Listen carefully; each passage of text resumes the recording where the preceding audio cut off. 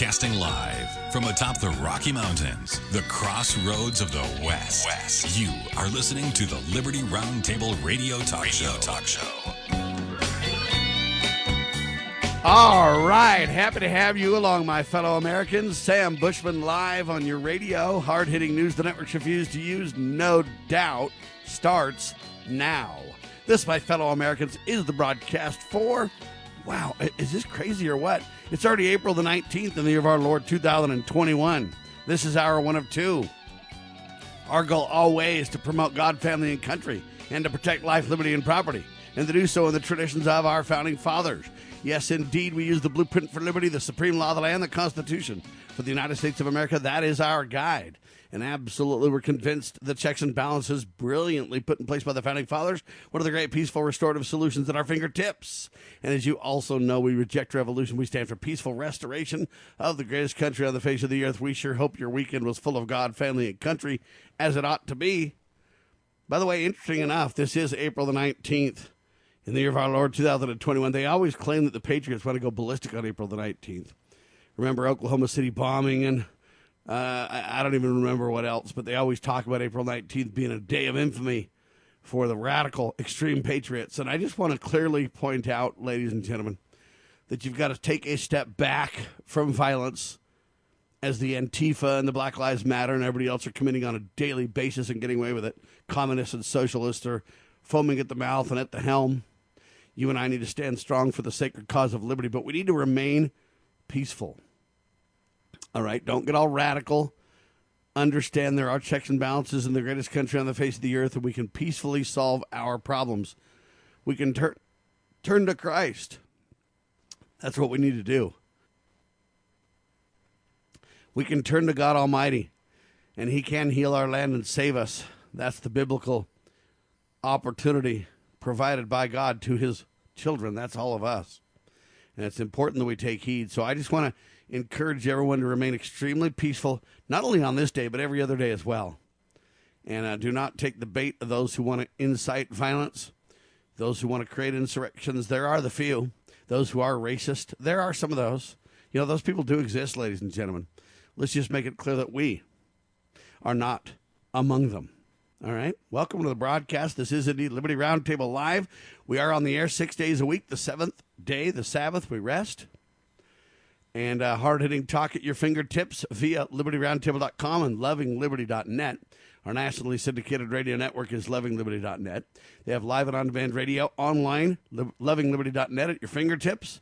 They also have downloadable iPhone and Android apps. Check them out. They're free. Spread the word. Tell your neighbor. Would greatly appreciate it if you would. A quick recap of Saturday's show. Scientists have successfully created embryos that are made of both human and monkey cells in a search for transplant organs. That's National Public Radio. For the first time in history, U.S. and Chinese scientists, I guess, have both worked together. They've created embryos that are part human and part monkey. That is the eugenics movement live and well. I told you they're trying to dumb most of us down and make us monkey-like while they try to create an elite class that lives forever.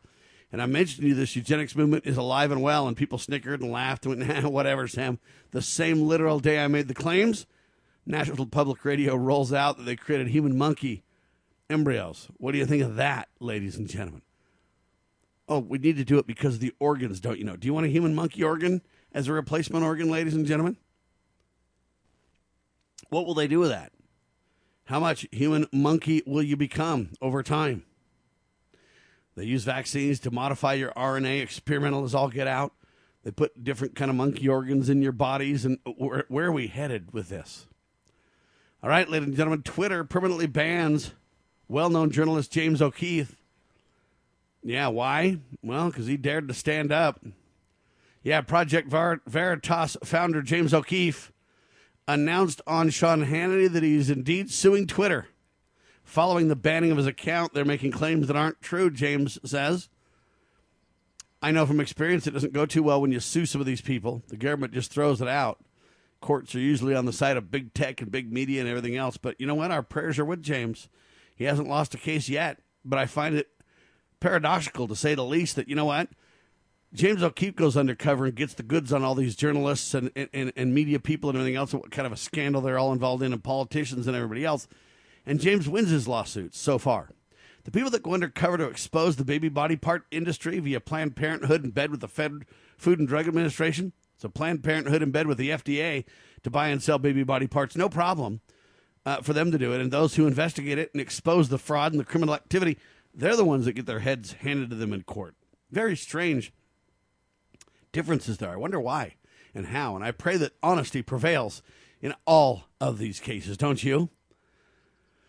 All right, I guess a star White House reporter grills White House spokesperson, what's her name? Jen Psaki, is that how you say it? Jen Psaki. Anyway, asks why Biden insists that pro-life Americans pay for abortions. You know, why do pro-life Americans have to pay for abortions? Jen didn't like the question, obviously. But you know what? There's more and more people standing up for pro-life, and that's a good sign. Fauci admits that Biden and his administration are violating CDC COVID orders by packing illegals into small facilities. Yeah, so your promotion of the illegal aliens crossing the border is violating CDC COVID orders. So how do you deal with that? Maybe we got to toss old Joe and the administration in the clink, huh? Utah newspaper now runs cartoon comparing black Republican Representative Burgess Owens to a KKK member. I don't get how all that manipulation works, but there you have it. There's a Greater Idaho plan that would make Idaho the third biggest state in terms of territory. They want to annex parts of Oregon, California, and Washington. They want to expand Idaho's border all the way to the Pacific Ocean. I'm not really for bigger municipalities or bigger jurisdictional boundaries, ladies and gentlemen. The bigger we get, remember, the biggest cities are the problems in America, so bigger jurisdictions aren't necessarily helpful. Beware of that. That was Hour 1 of Liberty Roundtable Live. Hour 2, we had our guest on, Mr. Sheriff David A. Clarke Jr. If you're looking for compromise, you've come to the wrong place, he says. I mean what I say, and I say what I mean. AmericasSheriff.com was with me. And we talked about Sheriff David Clarke Jr. as former sheriff of Milwaukee, Wisconsin. He's president of America's Sheriff, LLC. He's advisory board member for We Build the Wall, Inc. And he's also author of the book Cop Under Fire. Anyway, we had him on talking about herd immunity, not quarantine, saves lives. We also talked about Second Amendment, targeting criminal behavior, not guns. We must look at what prompted the shootings in the first place. Unfortunately, cops have backed away from the risks of doing true policing because they're afraid they'll be the next scandal story. Boy, is the sheriff right on that one. Black Lives Matter rioters assaulted a CNN staffer and chased the news team out of Brooklyn Center, Minnesota, Wednesday evening, and the network didn't even mention it on air, even though they highlighted and covered the riots multiple times. They didn't mention that their own people got assaulted and kicked out and ran out. It just goes to show they don't know what to do, ladies and gentlemen, when their socialist narrative, their lies that everything is all peaceful, they don't know what to do when that gets shaken up. So they didn't even, express concern for their own on TV. They didn't show the reality of what happened. Dishonest reporting. CNN proves their, I don't know what you call it, dishonest reporting once again.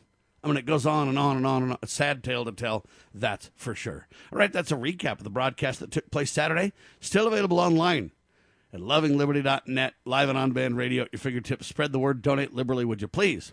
Without further ado, our guest, Lowell Nelson, campaignforliberty.org, RonPaulInstitute.org. Welcome back to Liberty Roundtable Live, sir. Thank you for having me back, Sam. I appreciate it. Good to be with you. You betcha, sir. There's so much going on, so little time. Let's start with Ron Paul making a valuable point. We better act quickly, huh? Yes, he is so good at alerting us citizens to these nominations that are occurring at the national level. And you know, where the Biden, where a new administration, it doesn't matter what party, whether it's Republican or Democrat, the president will want to appoint people to these agencies, to head these agencies, and these people are not always good people. They're not always, men and women of high moral character, necessarily. They're, some are, I guess a few are really good, but there's a lot that are bad. I guess leave a lot to be desired, and such is the case here when Ron Paul is suggesting that we oppose David Chipman for the head of the ATF, the Alcohol, Tobacco, Firearms Agency, and Explosives, ATF-E, I guess. He says any senator who supports the right to keep and bear arms must oppose David Chipman's nomination to head the Bureau of Alcohol, Tobacco, and Firearms. Chipman's history of aggressive advocacy of gun control suggests that if he is confirmed, the ATF will become an even greater menace to the rights of law-abiding gun owners. If his advocacy of gun control were not enough to disqualify Chipman. And so that's the first strike against him. Basically, Ron Paul is saying, look, this guy loves gun control. But then he gives us another reason, Sam. Let's get into the second reason in seconds, ladies and gentlemen. Campaign for Liberty and Liberty Roundtable Live will be mobilizing all our efforts to oppose the nomination of anti-Second Amendment fanatic David Chipman. Hang tight. Lowell Nelson in seconds. The spirit of the American West is live and well in Range Magazine, the award-winning quarterly devoted to the issues affecting the American West. Each issue contains informative articles, breathtaking imagery, as well as the culture of cowboy spirit today, and gift ideas like the 2021 Real Buckaroo Calendar. Order online from rangemagazine.com. Loving Liberty Network salutes the spirit of the American West at rangemagazine.com. Well, my mom smokes and my dad smokes, and I saw them smoking, so I tried it. They're telling me not to smoke, but they smoke themselves. When it comes to smoking, are you sending mixed signals? But when you teach someone a certain way to do things and you go back on that certain way, it sends mixed signals to the person that they're trying to teach. The parents need to be the example. Smoking. If you think you're old enough to start, you're smart enough to stop. A public service message from this station and the Church of Jesus Christ of Latter-day Saints. Mom, you don't know anything about me anymore. Honey, I know you're good at math. You don't like English. I know Ryan smiled at you yesterday at school. I know your favorite color is purple. And I know you don't like mushrooms. And who can blame you? I mean, mushrooms are a fungus, and people generally try to avoid funguses. Or is it fungi? I'm never quite sure. But, either way, I mean, penicillin is good. Penicillin is a mold. Huh. Well, I guess you're right. So you like penicillin, but not mushrooms. No matter what you talk about, love is what they'll hear. Mom, if we talk, will you be quiet? Love to. A thought from the Church of Jesus Christ of Latter-day Saints. Visit us at Mormon.org.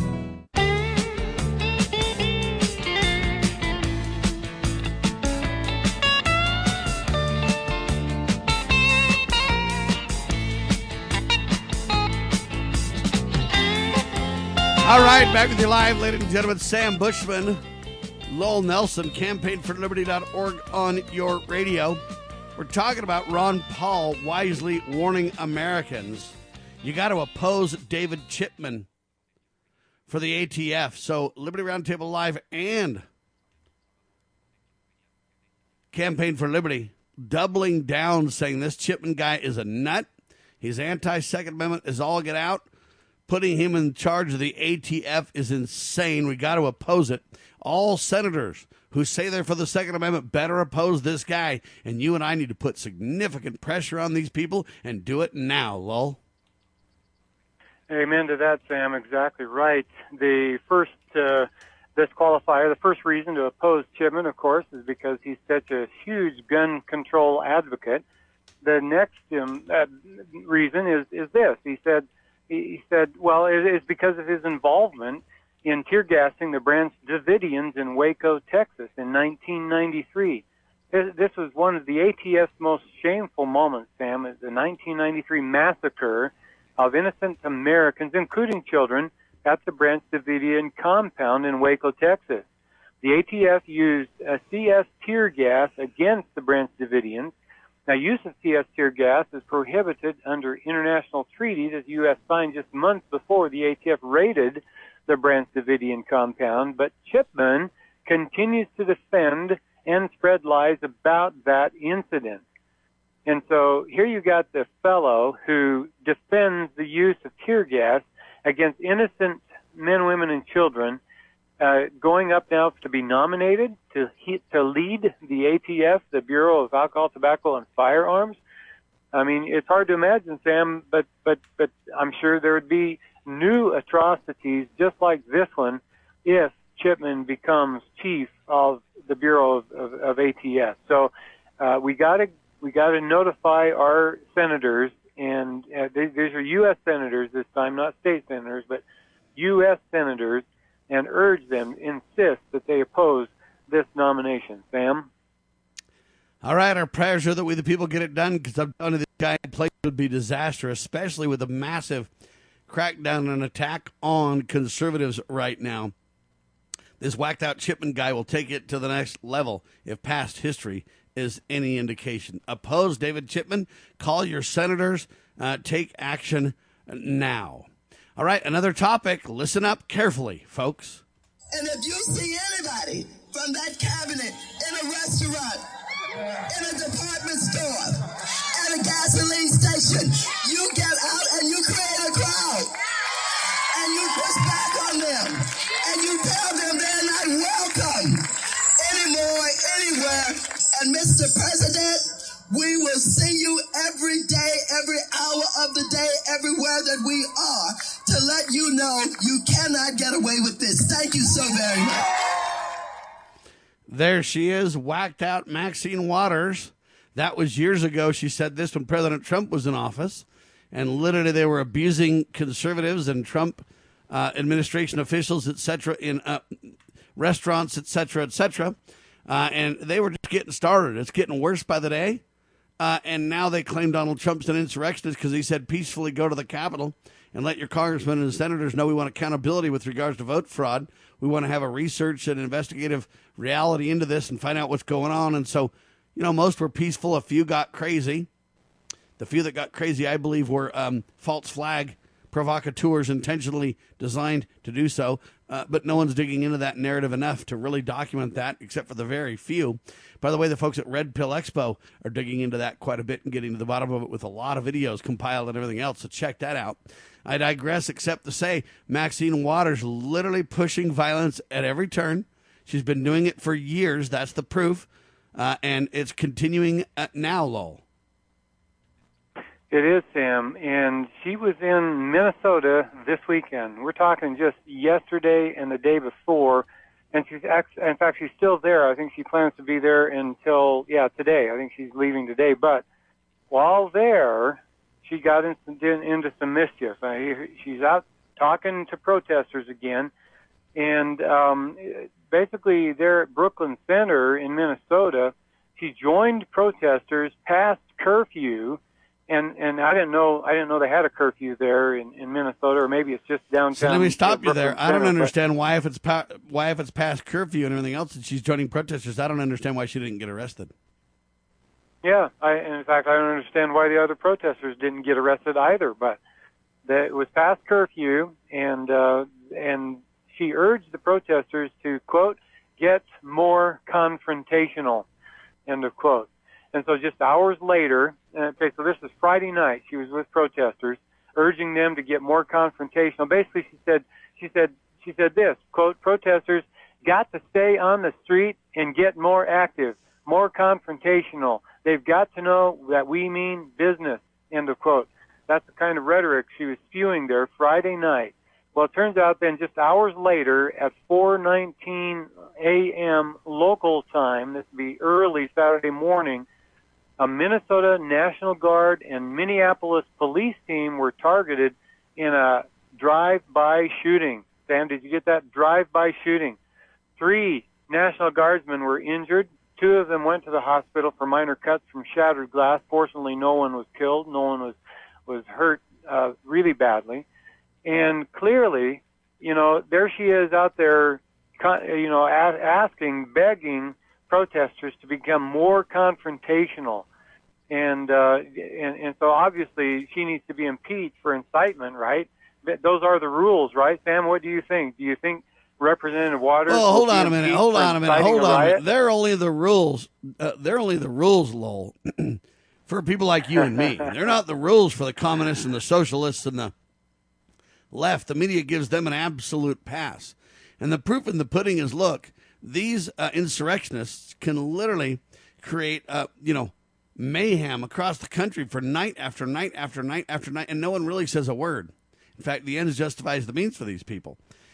We even have reported on news saying, hey, all the way from the local all the way up to the FBI, whenever a Black Lives Matter or Antifa person gets into a scuffle with a conservative, if the conservative is a victim and gets beat up, then what happens is when the conservative tries to report this and say, hey, this has got to stop, then they let the Black Lives Matter or the BLM or the Antifa person go, and then they file charges against the victim. And this has been documented by the FBI all the way from the local to the FBI. They've turned a blind eye to this and protected these people for way too long. So do I think anything will happen to Maxine Waters? Absolutely not. In fact, she might get promoted. Right? Yeah, I believe the same thing, Sam. But I am interested to see an article that our friend and Ken Cromar sent to us yesterday, talking about in Illinois, a pair of government watchdogs were putting fear into Illinois politicians. They've been doing this for 10 years now. If your listeners want to look this up, you can Google for the Edgar County Watchdogs. There's a gentleman named Kirk Allen and also a gentleman named John Kraft. They're in Edgar County, Illinois, who have been basically watchdogs and their local, jurisdictions for 10 years now. And in terms of impact, it's been pretty incredible what they've been able to do, Sam. Their investigative work has resulted in 186 indictments, 28 convictions, and the removal of 425 officials and bureaucrats from public office. I think that's incredibly. And let me make this very clear. Let me make this very clear, Lowell. They've been doing it peacefully the whole time.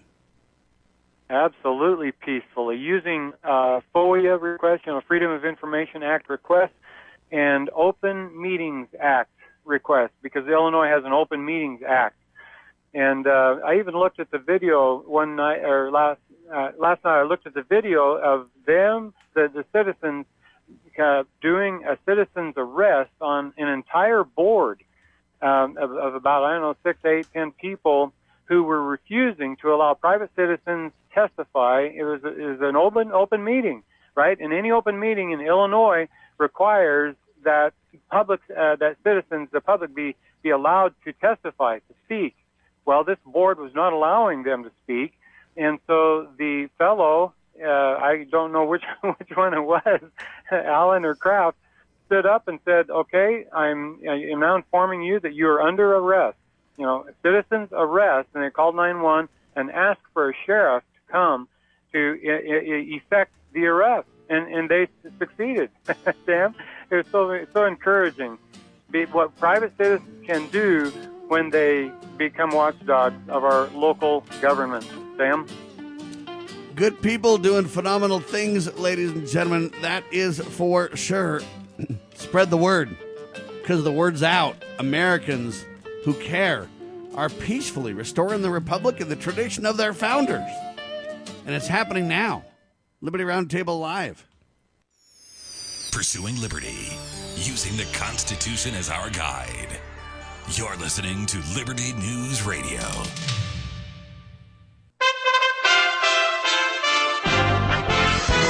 USA Radio News with Lance Pry. The FBI and U.S. Marshals launched a massive manhunt in Austin, Texas on Sunday for 41-year-old Stephen Broderick. He's a former Travis County Sheriff's detective wanted for killing at least 3 people near an apartment complex in northwest Austin. China and the United States, the world's 2 biggest carbon polluters, have agreed to cooperate with other countries to fight climate change. GOP Representative Marjorie Taylor Greene of Georgia announced on Sunday she plans to introduce a resolution to expel Democrat Representative Maxine Waters of California from Congress for her continual incitement of violence. When asked about Chauvin's trial, Waters told reporters that if Chauvin is not found guilty, quote, "We've got to stay on the street, we've got to get more active, we've got to get more confrontational," end quote. Shortly thereafter, 2 National Guardsmen were injured early Sunday morning when a gunman fired at them and Minneapolis police in a drive-by shooting. USA Radio News. This is good news, maybe exactly when you need it to. Right now, Medi-Share is waiving their new member fees. This could save you money on top of all that you'll save each month by becoming a member of Medi-Share. So many people are looking for a healthcare solution right now, seeing the cost of COBRA plans, for instance, and Medi-Share is the affordable alternative to health insurance. The typical family saves $500 a month. You might save even more. Medi-Share is a Christian community that shares each other's healthcare costs, and because of the current economic situation, they're making it easier than ever. Apply by April 30th, and you can save an additional $170 on your first month. I'll give you the number here in a second, and if you call, you can get a price within 2 minutes. Just tell them the promo code SHARE to receive your additional savings. Maybe now is the time to make the switch like more than 400,000 people already have and start saving. Here it is. Call 833-34-BIBLE. That's 833-34-BIBLE. 833-34-BIBLE. The pause on Johnson & Johnson COVID-19 vaccine could be lifted this week. Jeremy Scott from the Oregon USA Radio News Bureau reports. The pause on the Johnson & Johnson vaccine could be lifted at a meeting of CDC advisors this week. Dr. Anthony Fauci was asked on ABC's This Week if the vaccine will be suspended. I really don't think so, Martha. I believe we'll get back with it, and it might be some restrictions. Not sure what that will be, whether they'll be age or sex, or whether they'll just come back with a warning of some sort. I don't want to get ahead of them, but I believe that we'll be back with some sort of indication a little bit different than we were before. Last week, the CDC and FDA recommended a pause due to 6 cases of blood clots in their nearly 7 million who were vaccinated. The J&J vaccine was created under Operation Warp Speed. Russia on Friday asked 10 U.S. diplomats to leave the country in retaliation for Washington's expulsion of the same number of Russian diplomats over alleged malign activity. USA Radio News. I want to dedicate this song to Mr. Rupert Murdoch.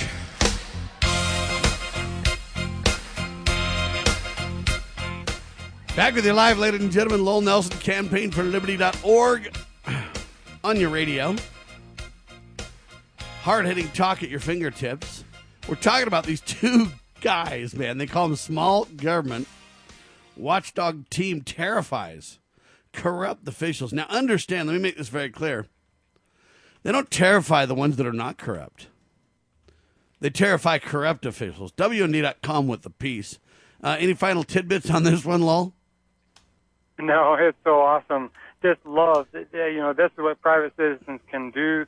An example to us all, Sam, and we just need watchdogs at every level of government: city, municipal, county, special districts, school boards, all at all levels. If you count them all up, there's a lot out there. We need watchdogs at every level, Sam, doing this kind of work. It's awesome. Ladies and gentlemen, let's be very clear. These guys are doing it peacefully. They're doing it effectively. They're doing it using the law. And we just need more people like this. When people tell me, we've done all we can, Sam, it's time to just pick up guns because there's nothing else we can do or whatever. Hey, stick a fork in liberty. It's, the Constitution's dead. The courts are dead. You have no choice. Okay, those are all not true, folks. And understand that we are making a difference. There needs to be more of us. There's no doubt about that. Okay, but we are making a difference, and people are very effective. I believe the media is one of the greatest ways we can educate and be effective peacefully. And there's folks working on buying radio stations in our local area. If you want to get involved in that, let us know. There's all kinds of efforts being made by all kinds of people, and I didn't even know about these guys until just a couple of days ago. Found the WND.com article about it. And anyway, So our prayers are with that. Anthony Fauci in the news. Lowell? Yes, Sam. Let me get back to that. Here I was just reading on more down this article about this website. Anthony Fauci, enemy of freedom. .com. Yeah. Okay, I'm back. Say the website again. It's EdgarCountyWatchdogs.com. That's plural on watchdogs. So EdgarCountyWatchdogs.com. And the great thing about these guys, just last word on this, I'll say, is that they're helping, local citizenry all across the nation do what they have done in Illinois. So they have the website. You can get involved in your own locale and begin making impact in your own community and do what they've done in Illinois. It's very encouraging. So, okay. So the article about Anthony Fauci, enemy of freedom, it was a very short column posted at ronpaulinstitute.org, but it's powerful in what he's saying here. Anthony Fauci, now in his second presidential administration as chief coronavirus fearmonger and coronavirus crackdown champion, offered in a Sunday interview some explanation for his continuing promotion of draconian government restrictions and pressure for everyone to take experimental vaccines, all in the name of countering coronavirus that does not pose a significant risk of major health problems or death for most people. Freedom just seems not to make sense, suggests Fauci, while tyranny, in contrast, does. So it turns out, Sam, he was interviewed at CNN on Sunday by Dana Bush. Dana Bash, I guess is her name. Dana Bash. Yeah, Dana Bash, and that's Fauci right. said, okay, and so Fauci said basically, he says, you've got the coronavirus that's causing these crackdowns, these lockdowns, and shutdowns, and you either suffer under the lockdowns or you get vaccinated. That's your choices. That's what Fauci is basically saying. And it's just incredible that he says that. Basically, we're going to continue the lockdowns until the population is vaccinated. He's using one form of tyranny to justify another form of tyranny. Essentially, Sam, he is saying that the beatings will continue until morale improves. That's basically what he's saying. And only an enemy of freedom would propose such a thing, basically leveraging one form of tyranny to advance another form. Sam? I'm kind of for option C worse. there. I'm for option C, which is trust in Almighty God, turn to Him, repent, and He'll heal us and protect our land. And I'm kind of for having a little bit of faith over fear. And I'm for kind of protecting the most vulnerable among us a little bit with knowledge and education and free agency and choice, but then letting the rest of us go back to work and live our lives normally as could be, et cetera, et cetera. I'd kind of vote for choice C there, Lowell.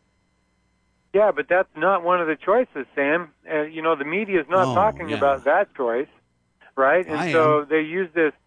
I'm glad you are, and I will too, because that's definitely a choice. That is the preferred choice. God didn't put us here on Earth defenseless against viruses and bacteria. In fact, by the way, Sam, viruses and bacteria have a divine purpose. They are here to help eat the dead and dying, basically, right? I mean, they are here. It's like, what would happen, Sam, if, when a cow got old and died, if it didn't decompose? What if it just sat there and stunk forever? Well, then would have more fossil fuel. Yeah, the stench from a dead animal, it attracts all of bacteria and flies and viruses and so forth. In fact, it may be the viruses that actually caused the stink in the first place. We probably don't need to get into that much detail, but the garbage disposal life attacks this dead carcass, and within a few weeks, that dead carcass is all gone. And this is part of the cycle of life.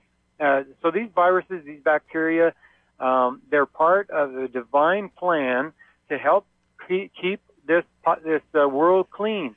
And so we need to embrace that. And so your immune system was divinely designed to overcome billions of viruses and germ life in your lifetime. It's doing hundreds of these every day, keeping you safe from harm from viruses and bacteria. We just need to let the body do what God designed it to do, Sam, and then we'll be okay. Amen to that, ladies and gentlemen. It's important to understand that, Anthony Fauci has become an enemy of freedom. There's no choice that is for liberty that he supports is the problem. And he needs to be exposed, and he needs to be removed. He possibly needs to be brought up on prosecution charges for his abuses of the law, of our liberties, etc. He's not in the legislative branch of government. He's not in the executive branch of government. Well, he kind of is in the executive branch by appointment, but he's kind of fraudulently there.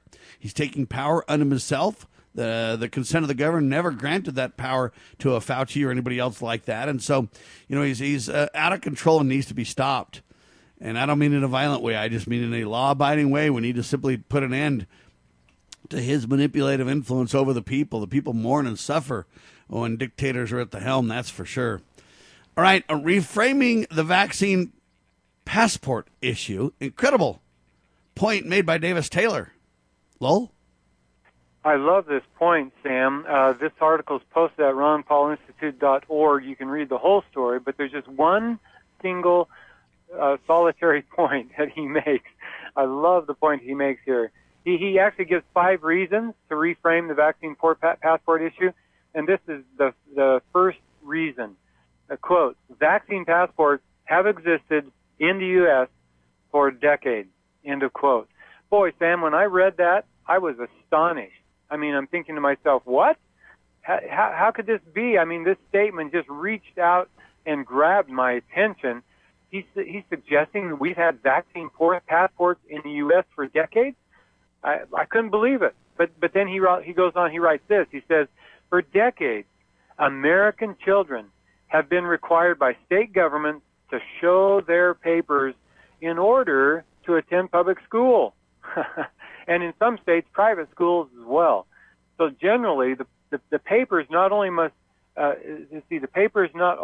must prove that a child has been vaccinated, they also must prove that he or she has received each of the specific vaccines required by the state. Without periodically flashing this passport, children have generally not been permitted to attend school. Holy mackerel, Sam. That's the part that I want to comment about from this article. We have had this vaccine passport in this country for decades.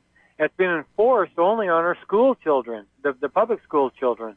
Now, I don't know why I wasn't attuned to this before now. Well, I think we all understand it. It's hard to connect the dots, though, and it's hard to realize when they broaden this. All they're doing now is broadening it. They're getting rid of the exceptions, and now they're broadening it to the rest of the population, and now they're creating more checkpoints that relate to it. That's really all that's changing. So it's an expansion of tyranny, but it's been with us for quite some time, as he wisely points out. Yeah, you're absolutely right.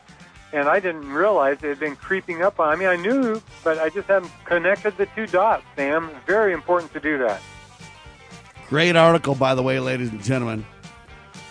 Davis Taylor. Quick pause. Liberty Roundtable live in seconds.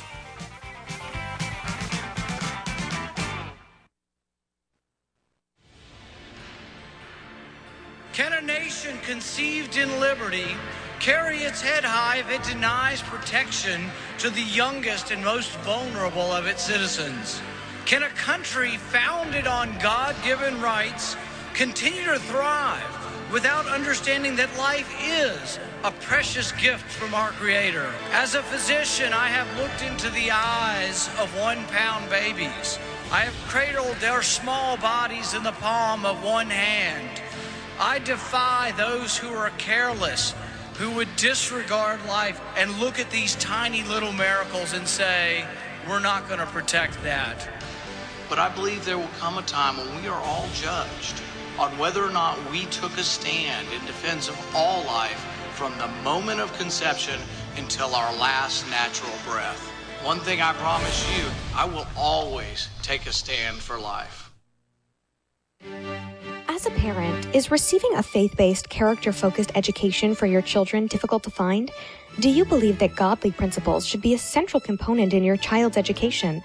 Imagine a school where faith and integrity are at its center, where heritage and responsibility instill character. For over 40 years, American Heritage School has been educating both hearts and minds, bringing out academic excellence.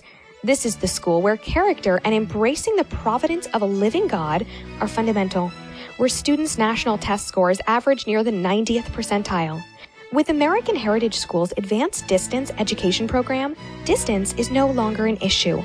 With an accredited LDS-oriented curriculum from kindergarten through 12th grade, your children can attend from anywhere in the world. American Heritage School will prepare your child for more than a job. It will prepare them for life. To learn more, visit american-heritage.org. That's american-heritage.org.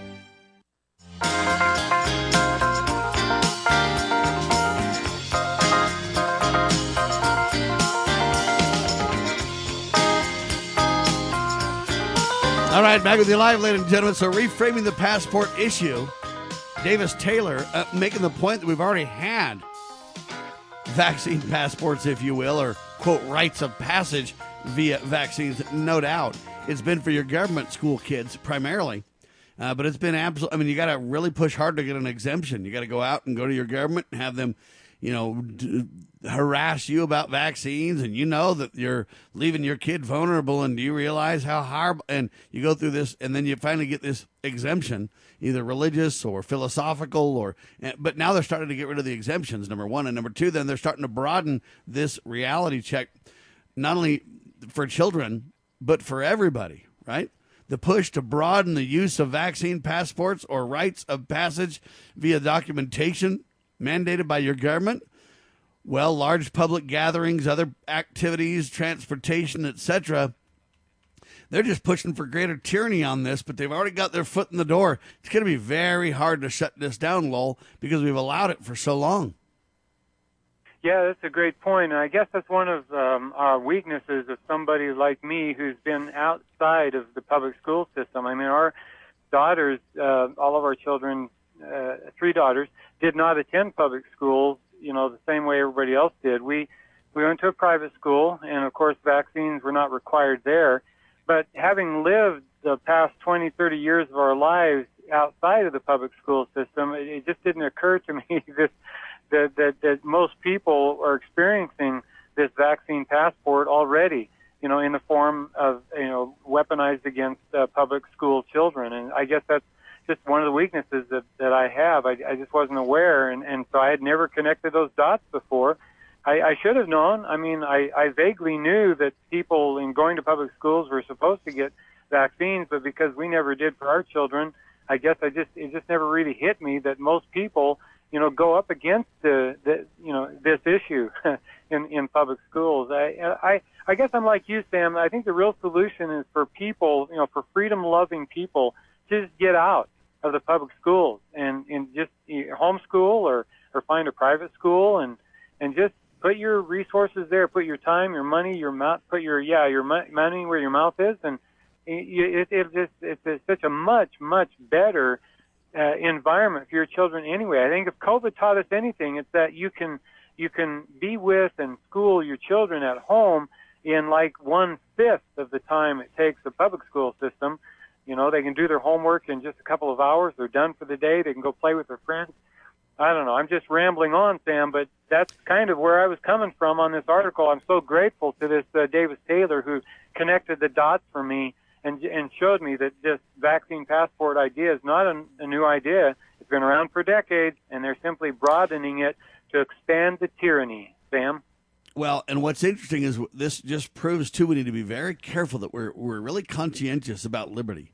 Okay, the fact that they've done this to your school children for so long and we've accepted it is kind of a problem, but it was a narrow segment of society, just the children. We all know that, children go to school and bring home sicknesses and this kind of stuff. That's the idea. And then we all, it wasn't mandatory. A lot of us could opt out of it, and so we kind of felt like, it's not too big of a deal as long as you have a choice. The problem is now they're taking away your choice and they're broadening it to a general, broad mandate, which now puts this tyranny in your face. And that's kind of the difference. So anyway, just thought we'd bring that to your attention. Now, they've been telling you that, oh my gosh, we've just hit a huge, gnarly milestone. The milestone is crazy. They say, 3 million people have died from the coronavirus to date globally now. And they really push that number. The problem is I question all their numbers. I don't believe their numbers are accurate. I don't believe their numbers are real. I believe their numbers are cooking the books, to say the least. And to prove this point, our buddy, Ben Swan, brings up a very interesting question for you, Lowell, that relates to these vaccines and these numbers and everything else. And I want to kind of bounce it off you and get your take. Here's the question.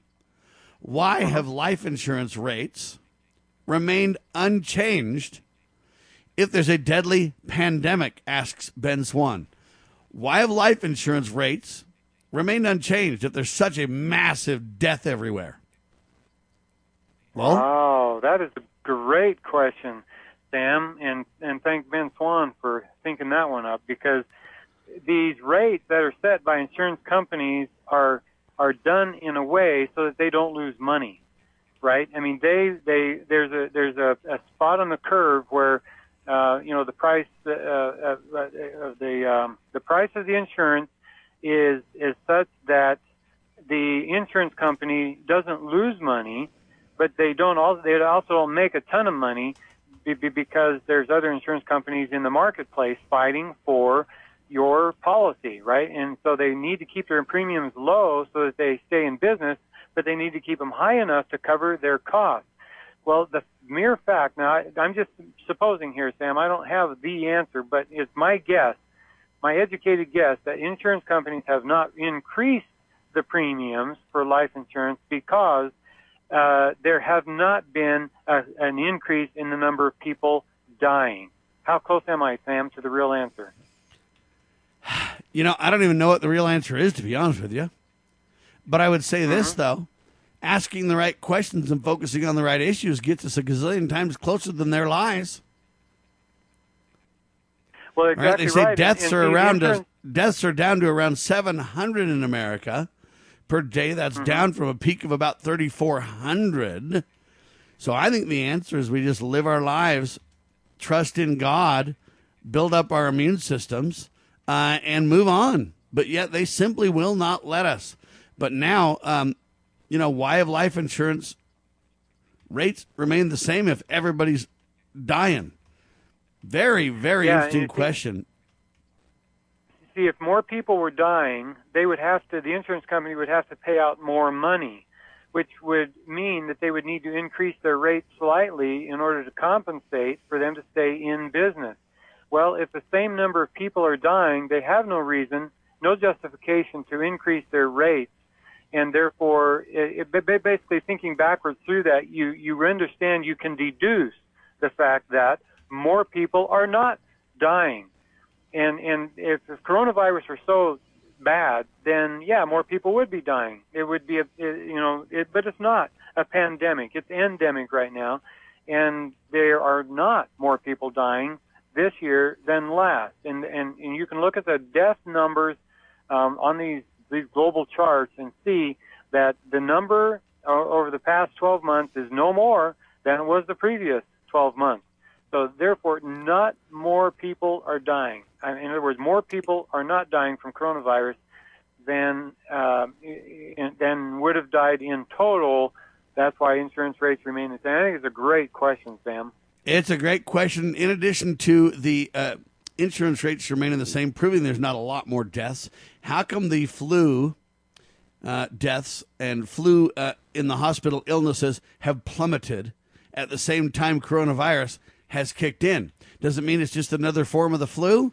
Does it mean that people are getting coronavirus and not getting the flu?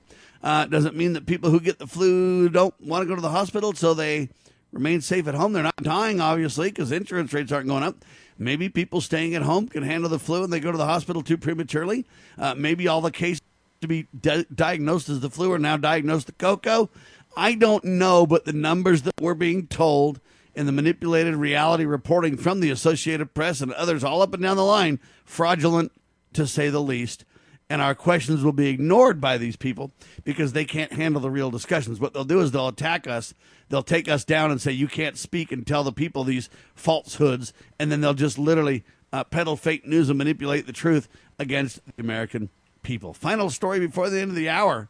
Hey, hang on, Sam. I just need Yes, to make sir. one thing. I like to think of it this way. You know, it's like, what if we started counting deaths by the number of hearts that stopped beating? Okay, in other words, your heart stopped beating, and that's why you died. Well, I think that number would really go way up, and all the other causes of death would go way down. See, that's what they did with coronavirus, in my opinion. Coronavirus is just a new way to categorize the death, and so these numbers of flu deaths and diphtheria deaths and pneumonia deaths and all these other deaths have plummeted, like you said, because this new way of categorizing the death came along called coronavirus. Well, they could just as well picked another category called, your heart stops beating, and that's what caused your death, right? But that's absurd. It just like the coronavirus as the cause of death is absurd, particularly in the cases of all these comorbidities, like the flu, like pneumonia, like congenital heart failure, like diabetes. These people would have died from these comorbidities anyway, but they're being labeled as coronavirus deaths. It's sinister the way they've done that, Sam. All right, ladies and gentlemen, the truth shall set you free. That's for sure. Let's talk about Scott Ritter before the end of the hour. Incredible column. Yes, Sam. This also was posted at ronpaulinstitute.org, and I am not quite sure what to think about it yet, but basically the U.S. is supposedly finally going to withdraw from Afghanistan after 2 decades of war. Now, they were originally supposed to withdraw by May 1st. Well, that's only a couple weeks away. And so Joe Biden, he said, okay, we're going to have an unconditional withdrawal by September 11th of this year.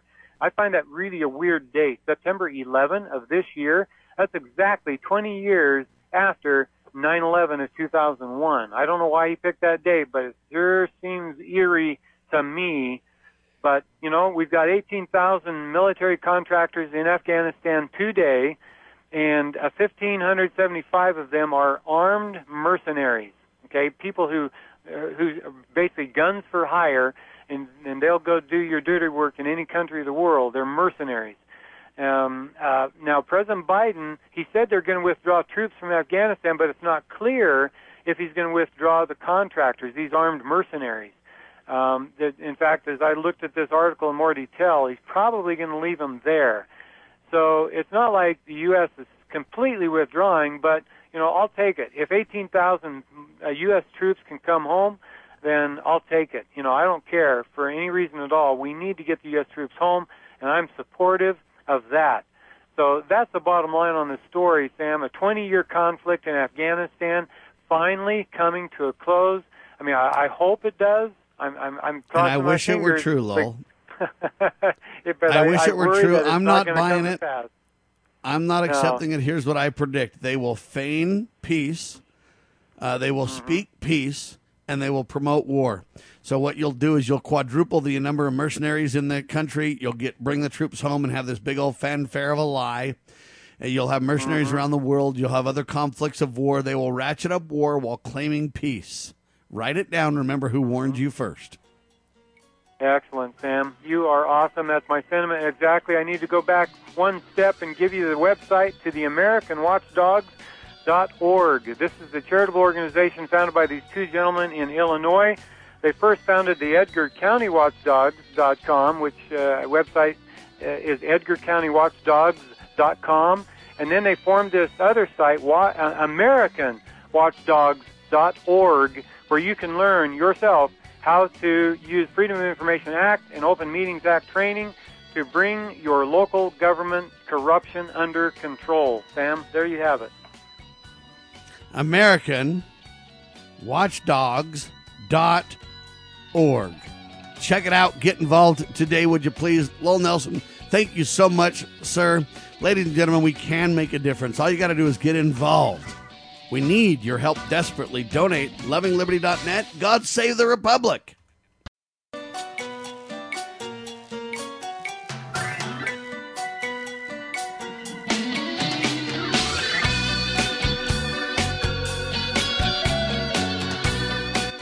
Broadcasting live from atop the Rocky Mountains, the crossroads of the West. You are listening to the Liberty Roundtable Radio Talk Show. All right, happy to have you along, my fellow Americans. Sam Bushman live on your radio. Hard-hitting news that ever refused to use, no doubt, continues now. This is the broadcast for April the 19th in the year of our Lord, 2021. This is hour 2 of 2, and our goal always to protect life, liberty, and property, and to promote God, family, and country on your radio and the traditions of our founding fathers. Dr. Scott Bradley with me. His website, freedomsrisingsun.com. His lifelong pursuit to preserve the nation. Welcome to the broadcast, Doctor. Well, thank you very much. And I might just point out that, as you so astutely pointed out at the beginning of the program, it is April 19th, 246 years ago at this moment as we speak. The Brits were halfway between Lexington and Concord. They had already conquered, if you will, the Lexington Green, and they were on their way to Concord, and they were there to violate what became our Second Amendment. They were to pick up the arms, the powder and ball, if you will, of the colonists, and to capture two guys, Sam Adams and John Hancock, two guys that they considered to be kind of rebel rousers. And they'd kicked over a hornet's nest. So 246 years ago today, there was a stirrings in the liberty cause in the hearts of America. And by the way, if you haven't in recent maybe years, maybe nobody, no time. Some people never even think about these things anymore. I'm kind of a strange one, I guess. But a full review of the events of the day, I think, are worthy of our consideration at some point. And maybe even sharing it with your family this evening, on Monday night, maybe gather your family together and have a little discussion about what happened 246 years ago and how the committees of correspondence had raised the cry across the land, if you will, as the Brits so secretly took off the night before. And their secrecy was blown by some good intelligence finding and good people who'd previously been out among the people raising an awareness about liberty. When they came through the towns hooping and hollering about the redcoats are coming, well, the people recognized their voices. They knew they weren't some guy that had spent a little bit more time in the tavern than he should have and was just having a good time going home. They got out of bed, grabbed their powder and ball and their musket. And if they were smart, they put a little bit of bread and water in their knapsack, and they got on their way. And it was one of those things where the people were ready to die for liberty, and Americans today bleeding like sheep for security. Anyway, now that's probably way more introduction than you wanted right this moment, but I think it's want always more. important. Hold on, Doctor. I want more. So let me give you an example. The mainstream press and the news, if you type in April 19th, you get a thing that said, what happened April 19th, this day in history, important events from this day in history. Find out what happened. And I find it really interesting. Then they have this whole chart you can look up any day you want, and you can get all kinds of details about what happened this year in history. Now listen, 1995 Oklahoma City bombing. Yep, I figured that'd be the first one on the list. These I can't use the words on the air that well up in me in regards to the people that are fostering the destruction of the true heritage of America.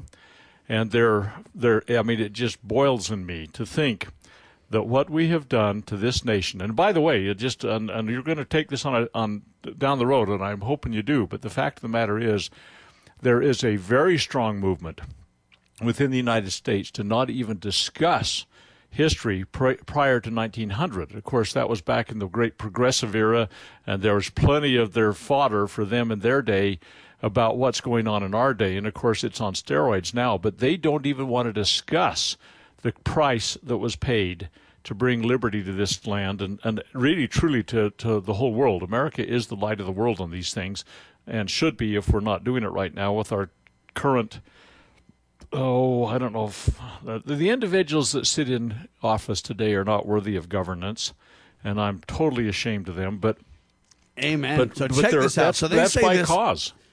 They say this issue of the Oklahoma City bombing. The next one they go to, 1943, Poland, Warsaw, ghetto uprising, and they go into that big old deal. And don't get me wrong, some of these events in history are noteworthy. Here, let me just talk about that ghetto uprising for a second. Please, sure. The Nazis had absolutely they had walled up, if you will, the Jewish population in Warsaw. They were starving them to death. I mean, people were having to crawl through the sewers in order to go get a loaf of bread, and if they were captured, they were killed. It was absolutely genocide on steroids by starvation. Okay, now what happened was this group of Jews in Warsaw that were walled in by the Nazis had 6 handguns. They started a revolution against the Nazis, and they fought bravely until the Nazis finally brought in their artillery and just pounded the place to rubble. Now, 6 handguns. I mean, when the first Nazi took the first round in the face, they scattered like rabbits. I mean, oh my goodness, they're not harmless and completely without any defense. And you think about that. With just 6 handguns against MG-34s, there's a belt-fed, 8mm machine gun, if you will, and against bazookas, against grenades, against tanks, against artillery. They started it. They were that desperate. 6 handguns. 6 handguns is what it took to give these people enough courage to push back against their oppressors. And you talk about what's going on in America today. I mean, I don't know why it is that we can't see that the need to be able to defend life, liberty, property, the things that we hold sacred, and we're setting them aside. These turkeys that sit in office today are using every opportunity to completely disarm this land, and I am absolutely ashamed of where America's going on this.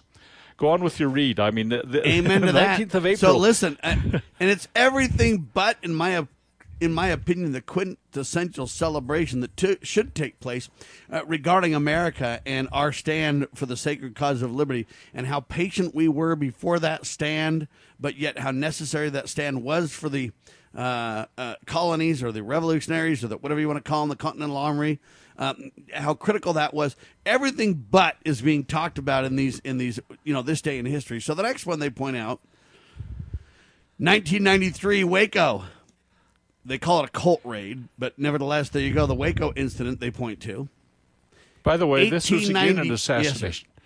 Yes, what they did here is they went in with armored vehicles and murdered all of them.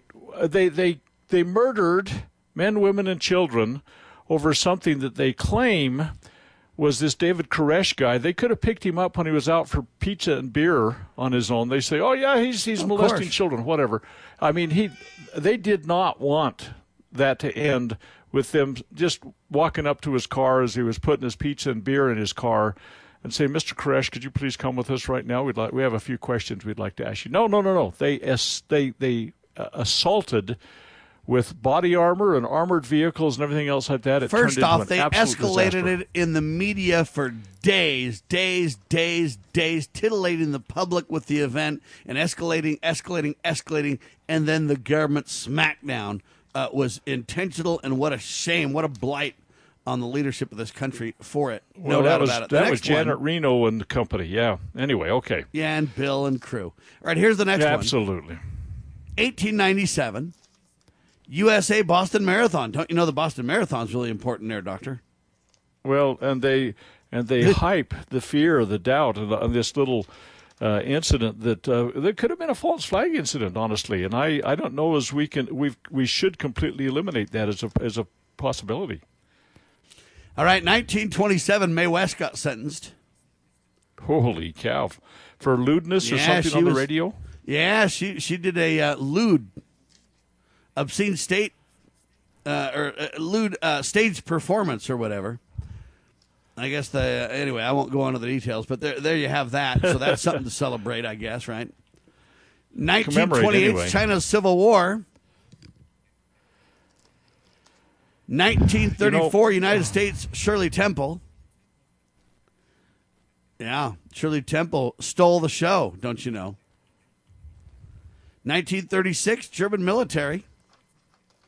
In the biggest show of military strength since World War I, Germany pays homage to Hitler with a show of 300 tanks. 1940, USA, Jimmy Dorsey. They recorded with the orchestra there, don't you know? Serious business. 1942, they call it the France, I don't know much about this, Vichy government. Vichy, yeah, that's when the turncoats collaborated with the Nazis, and they held power until they got liberated after D-Day. Absolutely. 1945, popular musical Carousel. 1956, Grace Kelly and Prince Rainier, honeymoon. Yeah, they started their honeymoon there, buddy. 1961, Cuba Bay of Pigs. Oh, man, we could spend some time on that. Well, you know, I know that the whole show doesn't need this. This was a tragic travesty where we had, this had been planned by Eisenhower. If Eisenhower had done, sounds like we've got to take a break. Well, man, we got a whole lot more to cover, ladies and gentlemen. I can say. We're going to stick with it. We're going to eventually get to the quintessential event on April 19th that really needs to be focused on. We'll spend plenty of time on it, ladies and gentlemen. I'm just getting a lot of these other ones, interesting as they are, out of the way. But just think how muddied they've made this day. And they've turned it into a day of what they want to make you believe it's Patriot Terror Day, so to speak. It's all a big lie. Stand with the truth. As the United States boldly stepped forward in the glorious light provided by its new Constitution in 1787, the nations of the earth were in awe of the newfound strength and hope of this free land. Today, the nation stands at a crossroads. A divergence from the original intent put forth in the United States Constitution has brought grave threats to our beloved nation. A miracle is needed if the United States is to survive.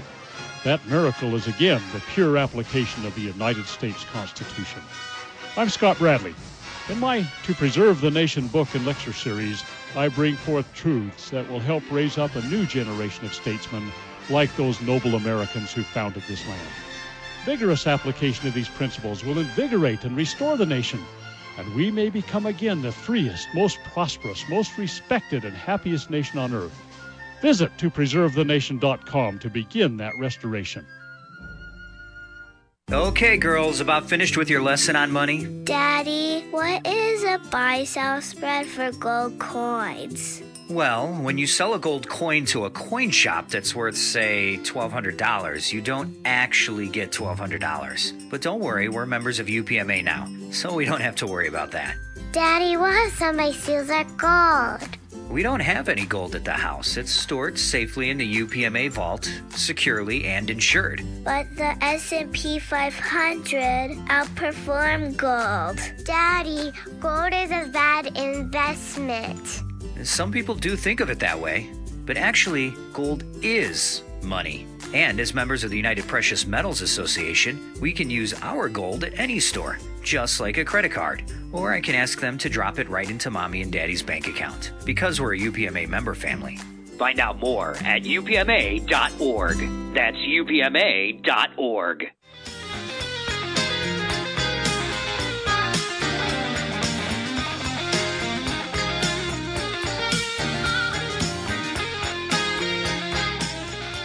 All right, we're talking about this day in history for a reason, ladies and gentlemen, and I'm looking at the mainstream press's articles about what's happened in this day in history, and they talk about a lot of things, ladies and gentlemen. We're talking about 1961, Bay of Pigs.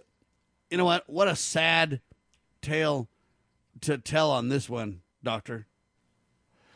Well, again, we could take hours on each one of these things because the travesty that has occurred. But I don't know quite where to start on this because you got the Dulles brothers, John Foster Dulles, Secretary of State, and Allen Dulles, who was the CIA director, scoundrels since the beginning, well, more than 100 years ago. Back in the 1916 time frame, they were helping Woodrow Wilson foist global government across the world by going to France to in England to attempt to create the League of Nations and so on. So they were on the scene for a long time. But in the Eisenhower administration, you had Allen Dulles as the CIA director, and you had John Foster Dulles as the Secretary of State. So this shows the kind of characters that Eisenhower put in his staff. Now, there was some good people and bad people. I understand that. That happens a lot with a lot of different administrations. But what had happened is there had been a large fostering of this idea of this new George Washington of Cuba, a guy named Fidel, and so everybody, I mean, there were a few people saying, no, this guy's a communist. No, he's not. He's a Washington. Anyway, he puts his red collar on everybody in Cuba, and his gulags and his system, everything. Anyway. So Eisenhower started a process. Now, if Eisenhower had planned, Eisenhower wasn't the brilliant mind behind the stuff that happened in World War II, by the way. We could talk about that. But at any rate, if Eisenhower had been this brilliant in World War II, everybody would be speaking German. And they had decided they were going to put this thing together with a ragtag group of Cuban refugees. The CIA was doing planning. They had the military force of the United States that was committed to it. And what ultimately happened? I mean, it was a disaster from the beginning. And I mean, even their small arms, the things that each individual was issued, they were a hodgepodge. You couldn't share ammunition with people because one guy might have had a 9mm and the other one had a .45. I mean, it was just a disaster. And so. And the plan was, if things went badly, they were to escape into the mountains. They had 80 miles of swamp between them and the mountains.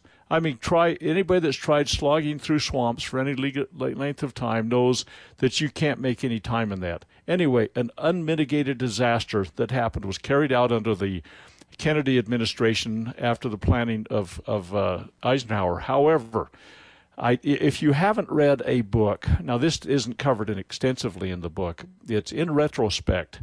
It's Robert McNamara. McNamara was one of the whiz kids, arrogant putz that engineered stuff that happened in Vietnam, a quagmire for America. Everything the man touched went upside down.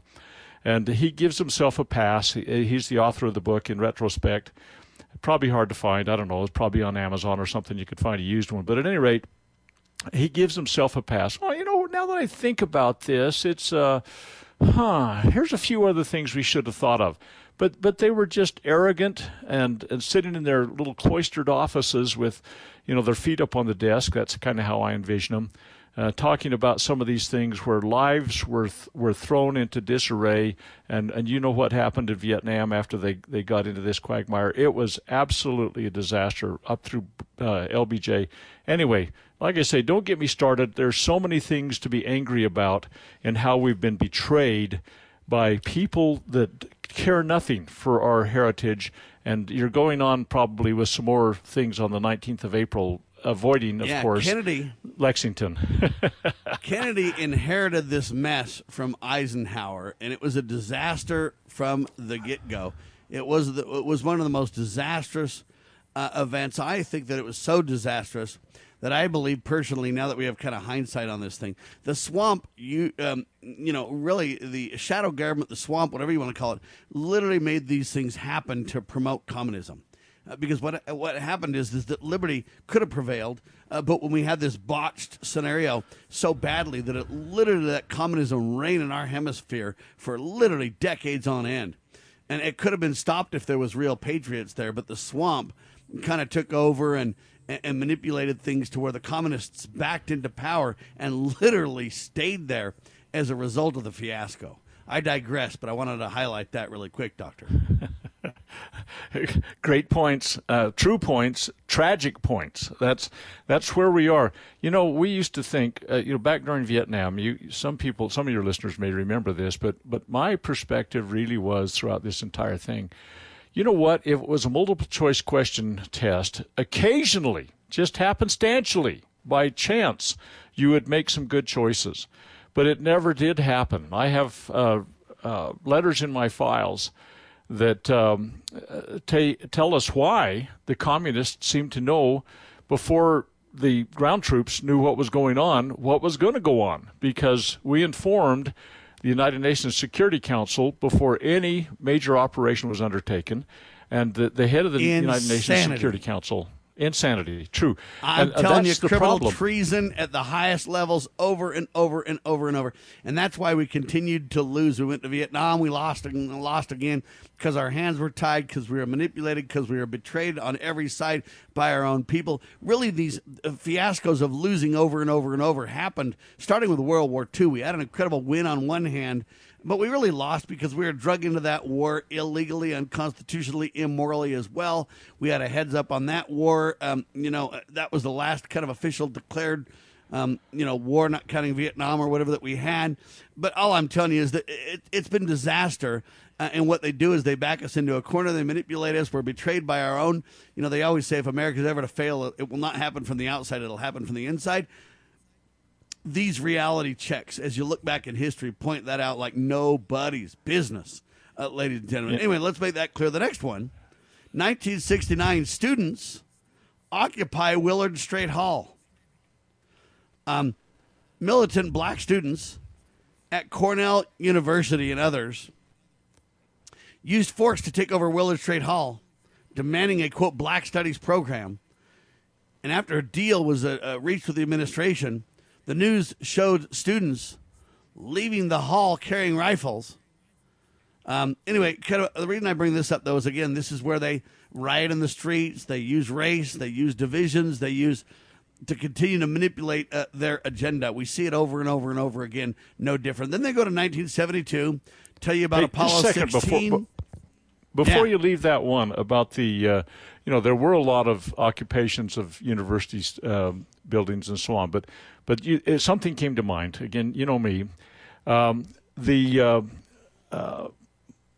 charges that have been brought against Donald Trump for the January 6th event, and the outcry for blood, and he's the cause of it all. Well, on the other hand, you look at Maxine Waters. Here is ostensibly, the woman in front of the parade of rioters saying, get out in the streets, stir the pot, break more windows, whatever. Those aren't exact quotes, obviously, but that's where she is right now, and nobody is calling her to task for the absolute seditious words that she is using when she's cheering these people on, when Trump said, go home, be peaceful. Thanks for coming, basically. Not exactly. Yeah, we talked about it first hour, too. Maxine Waters literally went to Minnesota this last weekend, stirred the pot, said we need to really incite the BLM protesters, tell them to push back harder, stay in the streets, etc. And right after that, a drive-by shooting happened on National Guard and a police team there, right hours after her insurrection agenda. No, there's no calling to task on that, and it is absolutely astonishing to me that where this seditious, the words, burn the town down, basically, is about what's being told, and in contrast that to what Trump did, and nobody is calling her out on this thing. It is absolutely astounding to me. Somebody needs to grow a backbone and say, the people in Congress have the right to remove people from office when they become such an embarrassment to everything, not just an embarrassment, but a threat to the whole cause of liberty. And they could do that. The Congress could say, you know what? You stepped over the line, ma'am. I think we don't need you here anymore. But they won't. They won't. They have an impeachment hearing of a guy that's already out of office, and they have his exact words on tape, everything he said, and they pressed it and pressed it and pressed it. But with her, it's like, the woman's passionate about this stuff. Come on, give me a break. I don't know. It's weird to me what we're doing. Anyway, go on with your review of things, because I'm just getting madder and madder. 1987, buddy. You got this incredible opportunity. The Simpsons came out, buddy. Well, now there's a watershed event. You're darn right. The Simpsons, baby. I'll tell you what else happened in 1989. Dr. Bradley's exactly right. They literally obliterate everything before they dip into the 1800s a teeny bit to make you feel like they've really covered history. Wow. Hang tight.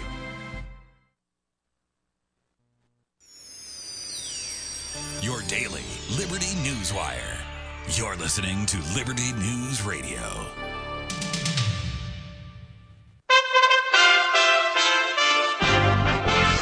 USA Radio News with Lance Pry. Authorities in Texas say 2 people were killed when a driverless Tesla with no one in the driver's seat crashed into a tree and burst into flames. The cause of the crash, which happened about 9 p.m. local time in Spring, Texas, near Houston, is under investigation. First responders had to use nearly 30,000 gallons of water over 4 hours to put out the fire, as the Tesla battery kept reigniting. Authorities tried to contact Tesla for advice putting out the fire. It was not clear if they received any response. Staying in Texas, Austin, Texas police identify Stephen Broderick, a former Travis County Sheriff's detective, as the man wanted for allegedly killing at least 3 people near an apartment complex in northwest Austin, Texas. The detective is also accused of raping a 16-year-old girl last June. The Austin Police Department said the suspect was still on the run early Monday and is considered armed and dangerous. USA Radio News. It's totally normal to be constipated with belly pain, straining, and bloating again and again. No way. You could have a chronic condition called irritable bowel syndrome with constipation, or IBS-C. Linzess, or linaclotide, is a prescription that treats IBS-C in adults. Linzess works differently than laxatives to help relieve belly pain and let you have more frequent and complete bowel movements. Individual results may vary. Do not give to children less than 6, and it should not be given to children 6 to less than 18. It may harm them. Do not take Linzess if you have a bowel blockage. Get immediate help if you develop unusual or severe stomach pain, especially with bloody or black stools. The most common side effect is diarrhea, sometimes severe. If it's severe, stop taking Linzess and call your doctor right away. Other side effects include gas, stomach area pain, and swelling.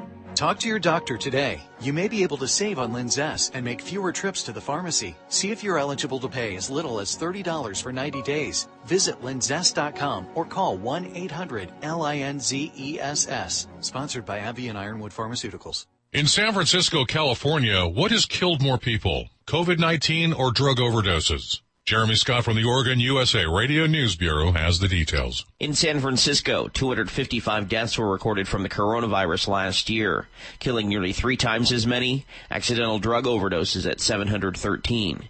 These numbers are from preliminary data released by the city's Office of the Chief Medical Examiner. The Centers for Disease Control and Prevention says that the largest increase in the number of overdose deaths nationwide occurred in March and May, coinciding with the first lockdowns. In a statement, the CDC said the increases in drug overdose deaths appear to have accelerated during the COVID-19 pandemic. Fentanyl is behind more overdose deaths than any other drug. According to the American Medical Association, a sharp increase in drug-related overdoses has occurred during the COVID pandemic. Congratulations to Alex Bowman for winning the NASCAR race in Richmond, Virginia on Sunday. Next weekend, it's Talladega. USA Radio News.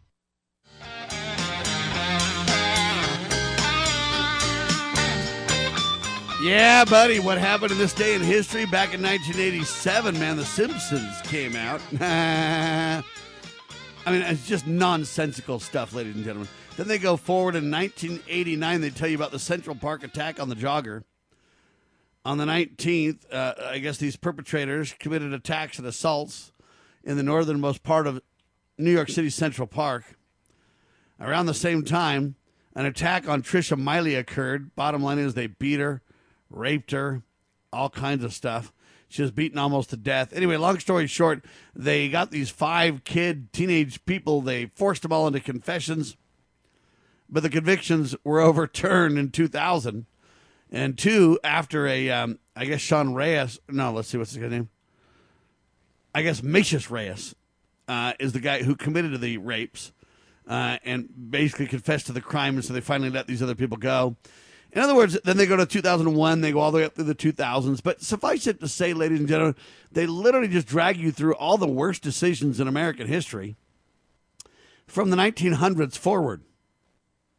They dip into the 1800s for, a comment or two, but for the most part, they just jettison history before 1900, as Dr. Bradley wisely told you they would. And they go through this whole litany of these things to where you just go, what? But what really happened?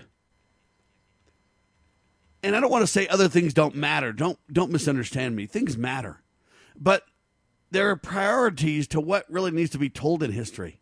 And I submit to you, they're bringing up all the nonsensical stuff and all the stuff that puts shame on the greatest country on the face of the earth, when what they ought to be doing is bringing up the things that matter most, to instill patriotism in Americans, to help people understand their heritage, to help people understand what we've lost and understand what the Founding Fathers fought for and why. And let's start there, Dr. Bradley, and let's go back before 1900 and tell the tale of truth, shall we, my friend? Well, you know, I don't know as we have time to do anything justice, but something else came to mind. Can you imagine? My mind keeps leaping from one thing to the next. I happen to do that. I trigger Dr. Bradley, and everything comes to his mind all at once. Yeah. But I'm telling you this, we need to highlight this quintessential reality in history that most aren't even going to ever hear about if we don't do it. I'm going to just mention something here that is, I mean, it's kind of, it's current in the news today. It's the antithesis of what the truth is, by the way.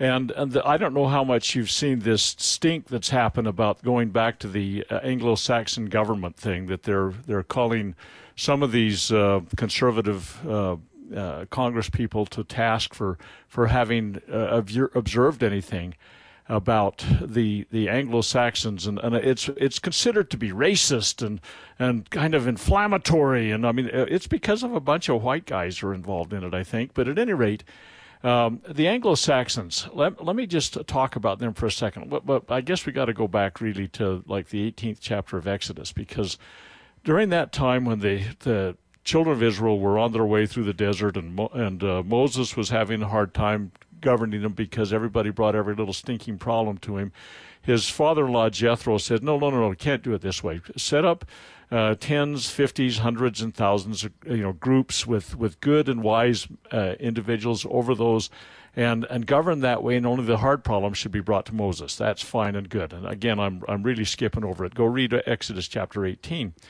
But what happens, though, is we roll forward, and it's a very I have a theory about it, but it's not anything we need to discuss at length. But the fact is, anciently, the Anglo-Saxons of Northern Europe and British Isles had a form of governance that followed the pattern established in ancient Israel. And they had that kind of government where they had representative government, smaller to larger groups, and each one of them had responsibilities, jurisdictions, if you will. And we could talk at some length about that. It was a fascinating thing. Free men lived under that English law, if you will. And guys like Alfred the Great governed and all this kind of stuff. And I just bring this up in passing because this is our heritage.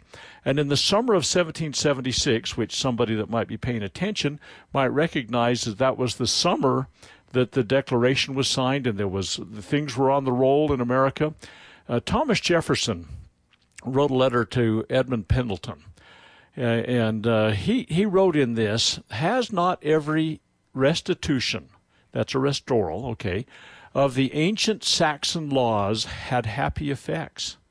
Is it not better now that we return at once into that happy system of our ancestors, the wisest and most perfect ever yet devised by the wit of man as it stood before the 8th century? Okay, so Jefferson was this quintessential eclectic Renaissance man. He learned Saxon so that now I've tried to learn Saxon. There's not any real good courses that I can find. If anybody knows of one that a dummy like me could maybe progress through, let Sam know. He'll let me know. But I would love to learn Saxon.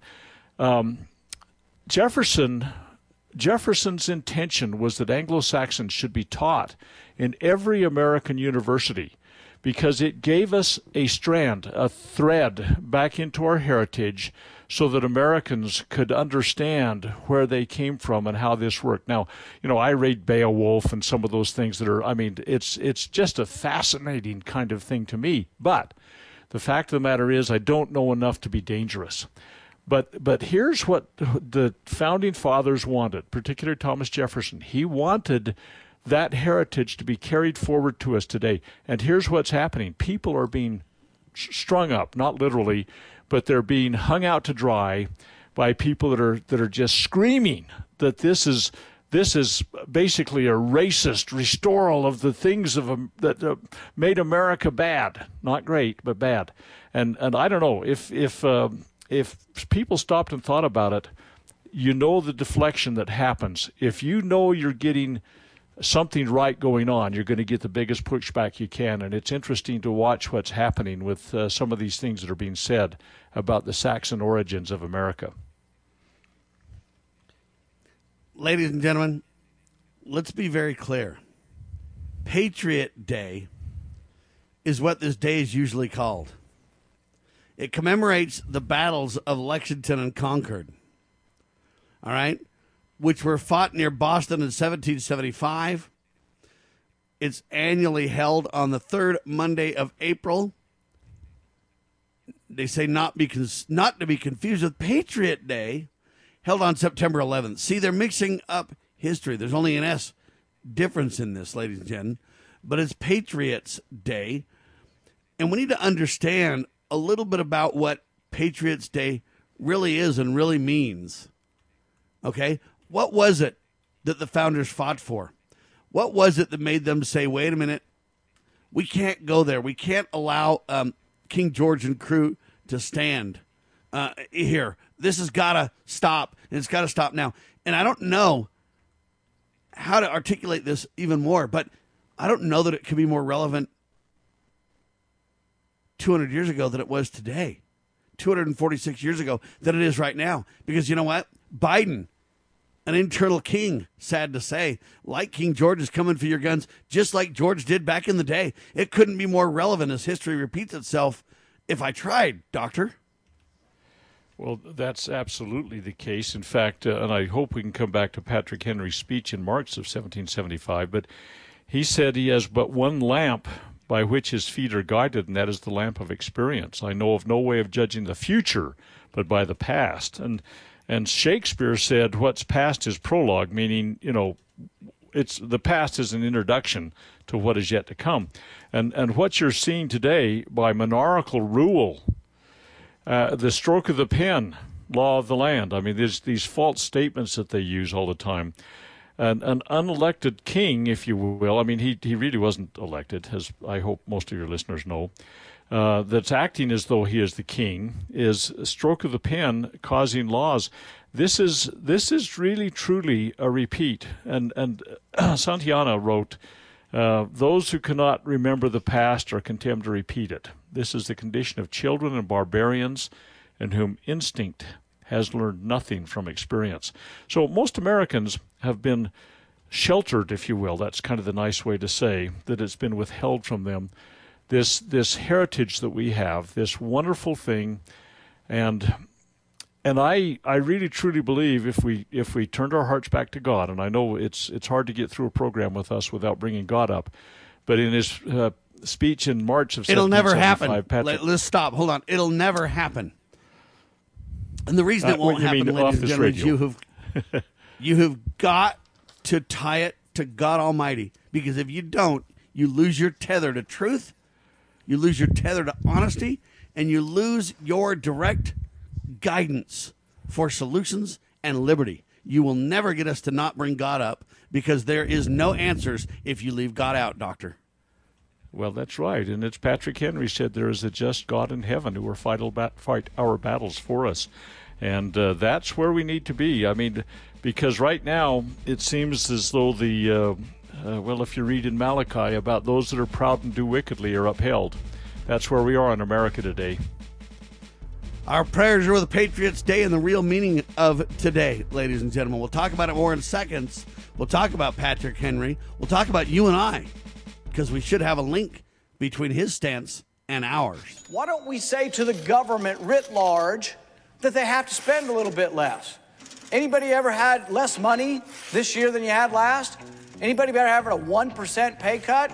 You deal with it. That's what government needs, a 1% pay cut. If you take a 1% pay cut across the board, you have more than enough money to actually pay for the disaster relief. But nobody's going to do that because they're fiscally irresponsible. Who are they? Republicans. Who are they? Democrats. Who are they? Virtually the whole body is careless and reckless with your money. So the money will not be offset by cuts anywhere. The money will be added to the debt, and there will be a day of reckoning. What's the day of reckoning? The day of reckoning may well be the collapse of the stock market. The day of reckoning may be the collapse of the dollar. When it comes, I can't tell you exactly, but I can tell you it has happened repeatedly in history when countries ruin their currency. You know where the solution can be found, Mr. President? In churches, in wedding chapels, in maternity wards across the country and around the world. More babies will mean forward-looking adults, the sort we need to tackle long-term, large-scale problems. American babies in particular are likely going to be wealthier, better educated, and more conservation-minded than children raised in still industrializing countries. As economist Tyler Cowen recently wrote, quote, "By having more children, you're making your nation more populous, thus boosting its capacity to solve climate change. The planet does not need for us to think globally and act locally so much as it needs us to think family and act personally. The solution to so many of our problems, at all times and in all places, is to fall in love, get married, and have some kids."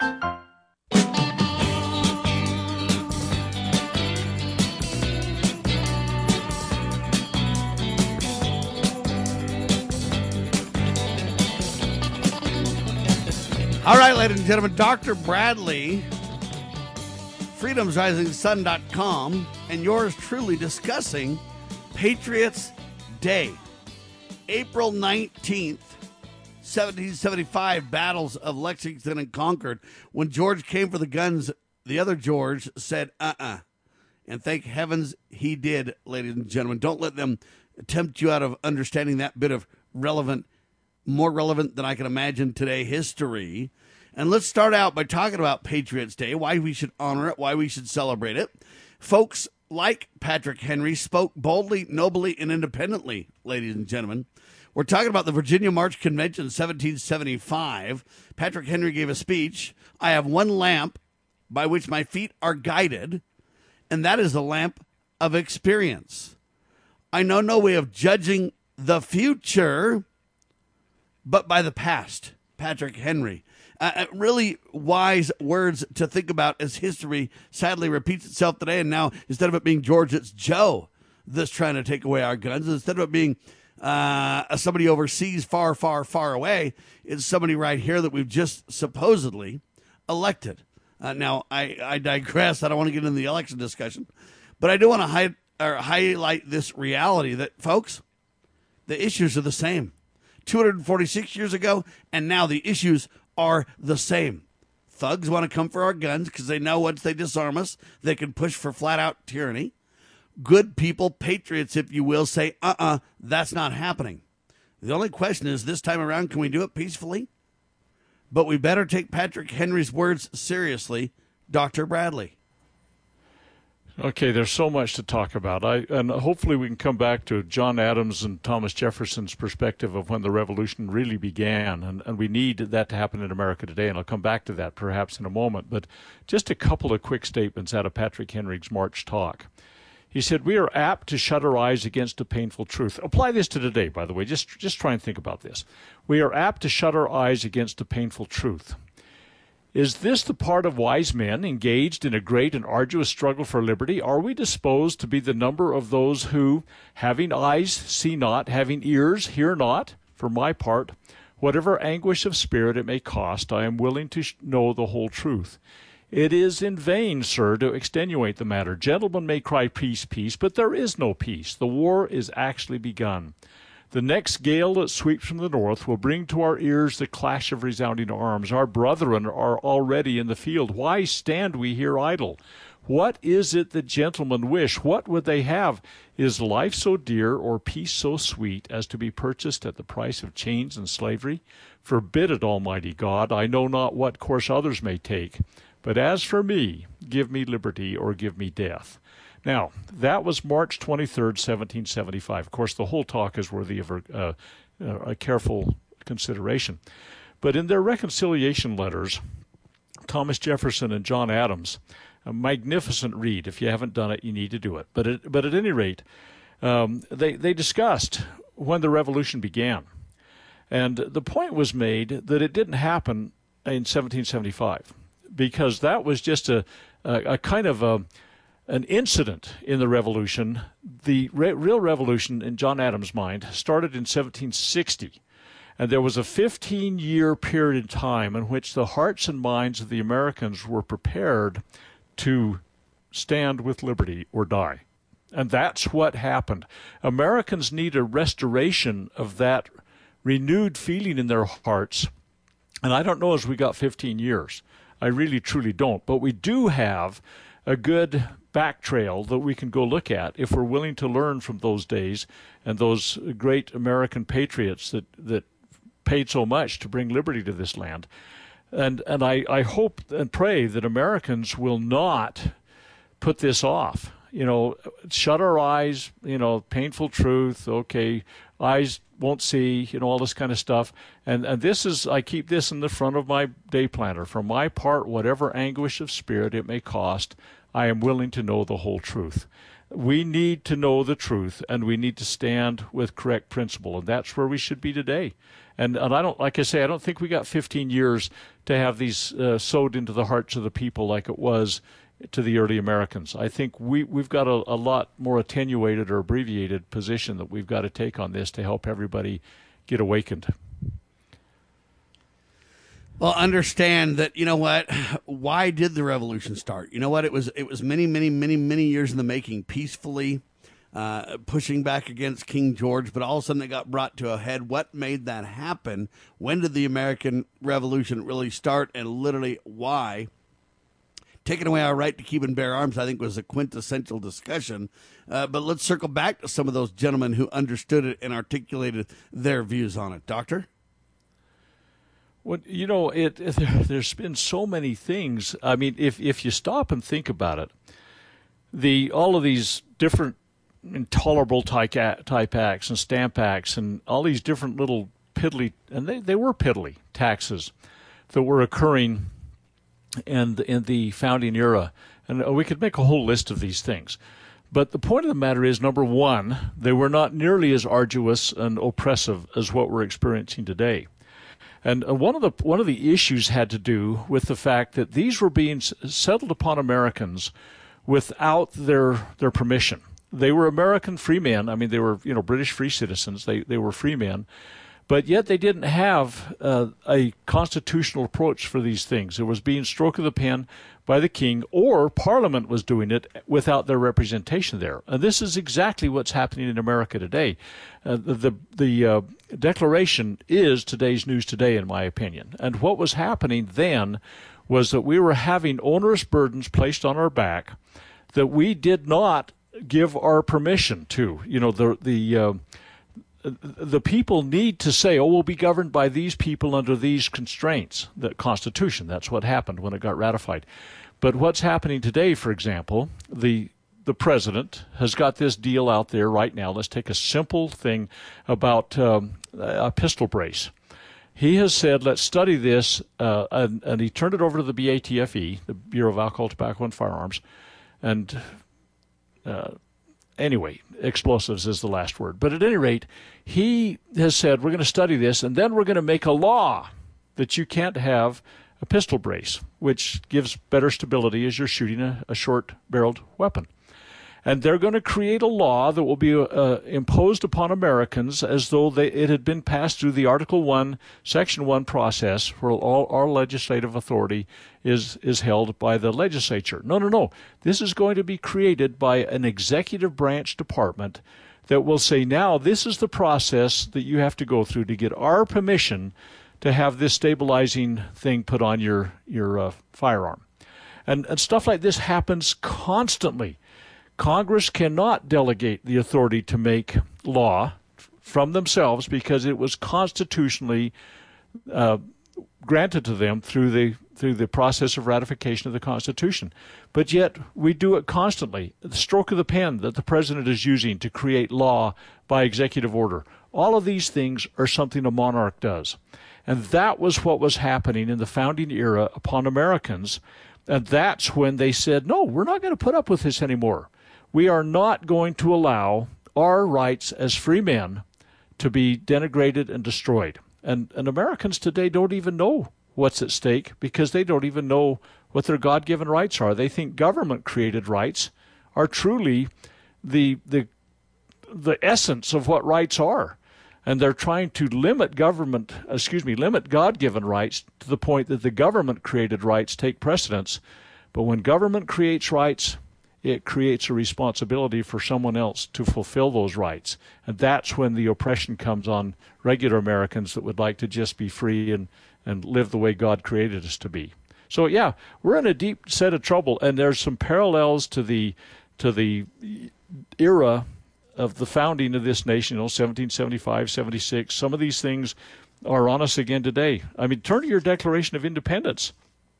It's acts of pretended legislation. That's the 13th offense of the king in the Declaration. He has sent swarms of officers to harass our people. That's the 10th point, if you will, of the offenses of the king out of the Declaration. They've basically removed. Justice has been obstructed. That's the 8th point out of the Declaration. There is no more justice in our system. Patrick Henry, Thomas Jefferson, Sam Adams, these early patriots understood these principles, and we must carry them forward. We must carry their legacy forward, Doctor. Well, that's absolutely true. And you look at the 21st offense of the king. He's fundamentally altered the forms of our government. That's what's happening in America today. The thing that we ratified, this Constitution, is being fundamentally altered. And in fact, Obama talked about fundamentally changing our government, and they have been. But see, Americans don't know the limits and bounds. Most Americans, maybe your listeners do, I don't know, and I hope they do. But what's happening is it's not just slipping through our fingers. We're in free fall in this land today. And when a woman in Congress can openly suggest that Nazis in the streets, burning and pillaging and plundering and all of that stuff going on, is given a pass, largely because of the color of her skin and her political inclinations. I mean, it's like, holy cow. I don't care what color somebody's skin is. I care about the principles they stand for. And that is how I judge every single person's action. What principles do you stand with? And they're very simple and straightforward if we'll just take the time to try and understand and embrace them. And we can restore everything the way it is. But right now, there aren't very many standing tall. There's not many standing in the gap. There just aren't. And it's a tragic travesty. Liberty Roundtable Live aims to educate and inform and bring these things up consistently. It's about God, family, and country every time, all the time. And, I know some may not be as religious as I or whatever you want to say, but folks, if we don't turn to God and repent, then we miss the opportunity, the promised blessing biblically that he's issued us. If we repent and turn to him, he will heal our land and protect us. And boy, howdy, do we need that like nobody's business. And we need to understand that Patrick Henry brought up valuable points. Sam Adams and Thomas Jefferson and some of these early patriots, they understood that, you know what, we better defend our liberty or we will lose it. And many now are deceived into trading their security for liberty. They'll wind up with neither. And so it's really important that we provide it almost reminds me of John the Baptist, if you will. Not that we're trying to elevate ourselves to that status necessarily, but we are trying to say we need a cry in the wilderness and make sure that the people hear loud and clear our witness and our warning about the problems, what we're facing, but most importantly, the solutions and what we're advocating for. Because a lot of people complain about the problems. Very few people tie it to solutions at the end of the day. Doctor, final word's yours, 20 seconds. Okay, the very end of the Declaration, and we need to do this, appealing to the Supreme Judge of the world for the rectitude of our intentions, and with a firm reliance on the protection of divine providence, we mutually pledge to each other our lives, our fortunes, and our sacred honor. We need to return to those days, folks. Amen to that. It is about God, family, and country, and it is about people standing up for principle, not standing up for individuals. We don't need an individual savior. We've already got one. It's Jesus Christ, God Almighty, and his Son, Jesus Christ, that will save us. No other will get that done. But in the meantime, we need to pledge our honor, our sacred honors, and our fortunes, and everything for the sacred cause of liberty. All right, ladies and gentlemen, for Dr. Scott Bradley and Sam Bushman, freedomsrisingsun.com, lovingliberty.net. Tell the tale of liberty, would you please? God save the Republic.